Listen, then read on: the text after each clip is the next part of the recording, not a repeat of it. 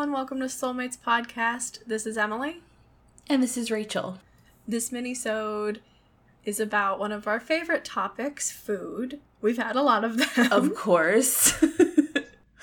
But this one is specifically about sushi. You may be thinking, what could they possibly talk about sushi? It's good. End of story. It is good. End of story. But there's actually so many different kinds of sushi that you may not be aware of. So we're just going to talk about those and obviously talk about our favorite sushi. And our suggestions for sushi that you should try because we like it. Yes. So traditional sushi is made with medium grain white rice, and it is vinegared and has salt and sugar, and that is sushi rice. And then you add raw seafood or vegetables to it. It's often served with pickled ginger, soy sauce, and wasabi. If you're in Japan, the wasabi is usually placed under the fish and above the rice. So if you don't like wasabi, check before you eat. Yes, usually it is not optional. That is traditional sushi, but in America, you know how Americans like to switch things up. There are many, many different sushis. I mean, I've seen beef sushi, like beef and rice. I've seen sushi with no rice and no seaweed. I feel like in Japan, it's really about the fish and the flavor of the fish and the flavor of the rice. Mm-hmm. I think mainly in Western countries, it's about the combinations of things to create a unique taste. Like a California roll or a spider roll. It's very roll-based. Mm-hmm. I also feel that deep frying sushi is not a thing that really happens in Japan very often, but it's very common here in North America. Yeah. Sushi burritos. Yes. I love sushi burritos, Delicious. Okay? It's like eating a gigantic maki roll. Yes, it's amazing. I've had them deep fried and they are good. So, hey, innovation. Yeah, it's not bad. It's just different. It's not traditional. Let's go over the different kinds of sushi.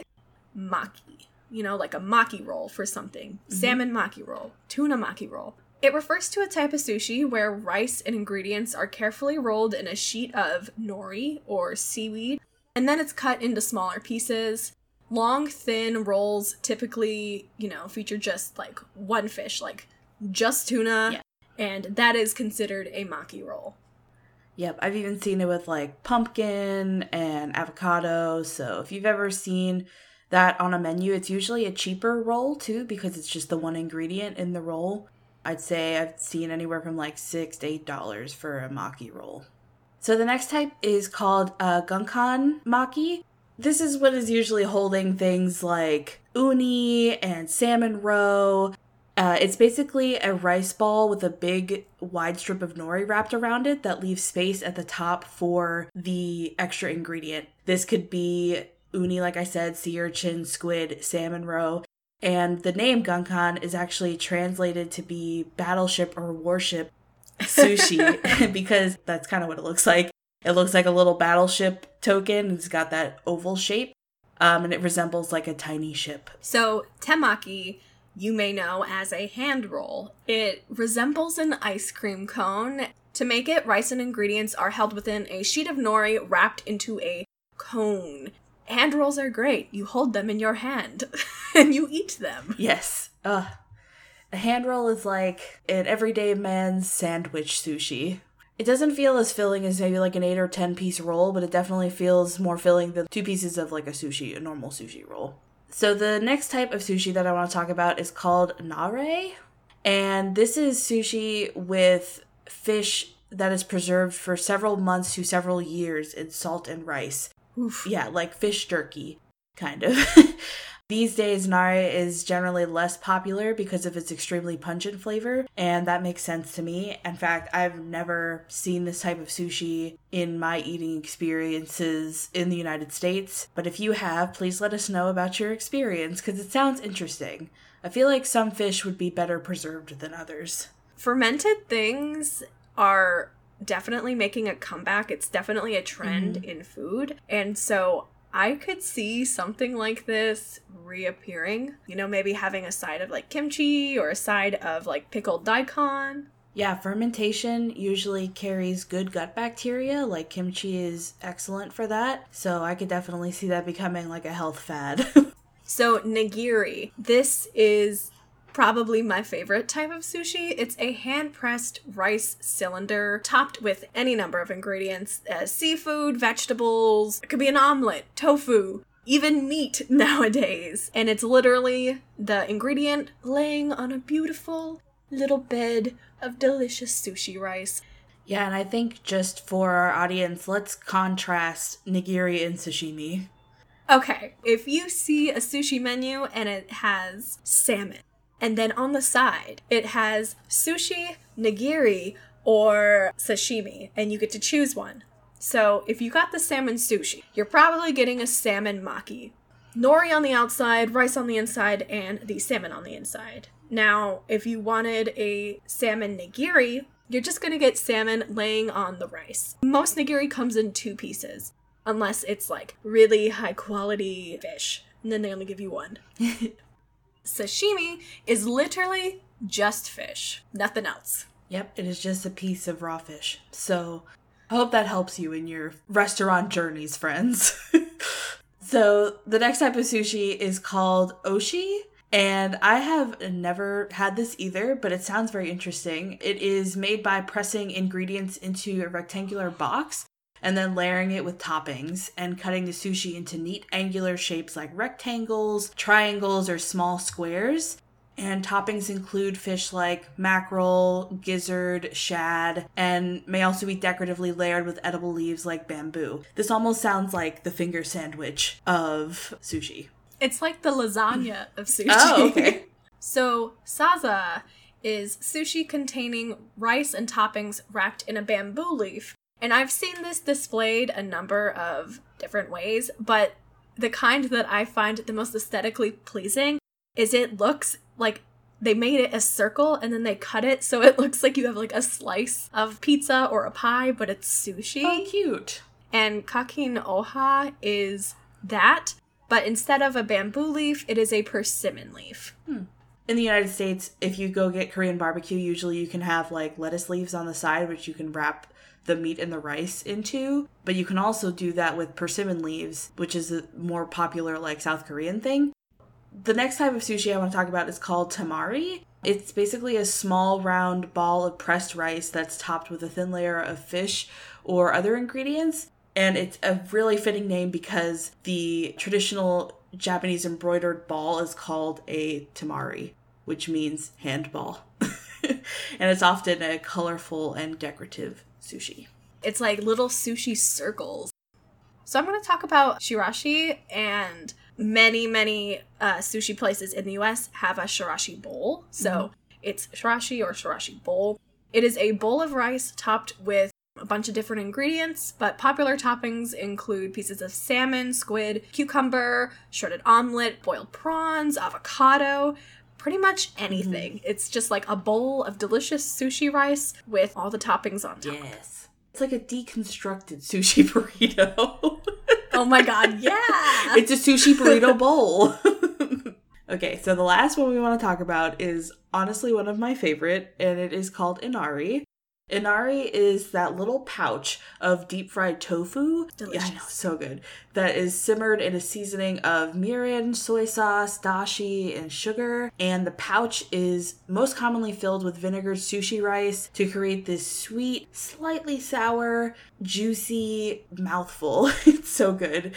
You can also fill the inari with the rice and with a topping like mushrooms, squid, boiled prawns, chives, shredded omelet, or my favorite, seaweed salad. Seaweed salad is chef kiss in an inari. Now I'm very hungry. I know, right? So prepare to get more hungry because we're gonna now talk about our favorite sushi. I definitely love salmon the most in terms of fish. I love salmon nigiri. I also really like salmon maki rolls. The nori just hits that great sweet spot of making it just a little bit salty. I love it. If I'm eating salmon nigiri, I'm dipping that baby in soy sauce. If I'm eating a salmon maki roll, maybe I won't. Who knows? I really, really, really like octopus nigiri, and you may be thinking, ew. And that's fair, but I like how it tastes. It is very chewy, but it has such a unique flavor. I just enjoy it. It's just my opinion. It's what she likes. I really, really like ahi tuna, but specifically in a maki roll. Lately, I haven't really been digging it with just the rice. For me, it just tastes better with the nori included. So, also, I really like kappa rolls, and that is a cucumber maki roll. And they are very popular in the United States. Actually, a lot of vegetarian sushi is very popular in the United States. Yes. I love yellowtail nigiri, and the only non-maki roll that I really do enjoy is called a Florida roll. From each restaurant, a Florida roll is probably going to differ, but for the most part, it's going to have tuna, salmon, and avocado. I love it. Okay, so I am definitely more of a roll person, probably than Emily is, but I'll eat anything with eel in it. So that could be just eel by itself, eel nigiri, an eel maki roll, eel in a black and white roll, which is eel and cream cheese, dragon rolls, which again vary from restaurant to restaurant, but usually have like eel, salmon, avocado, just like an insane amount of like very umami, savory things all together. And eel itself is a very smoky, savory fish. So if that's not really your thing, you probably won't like it. It's not like fresh.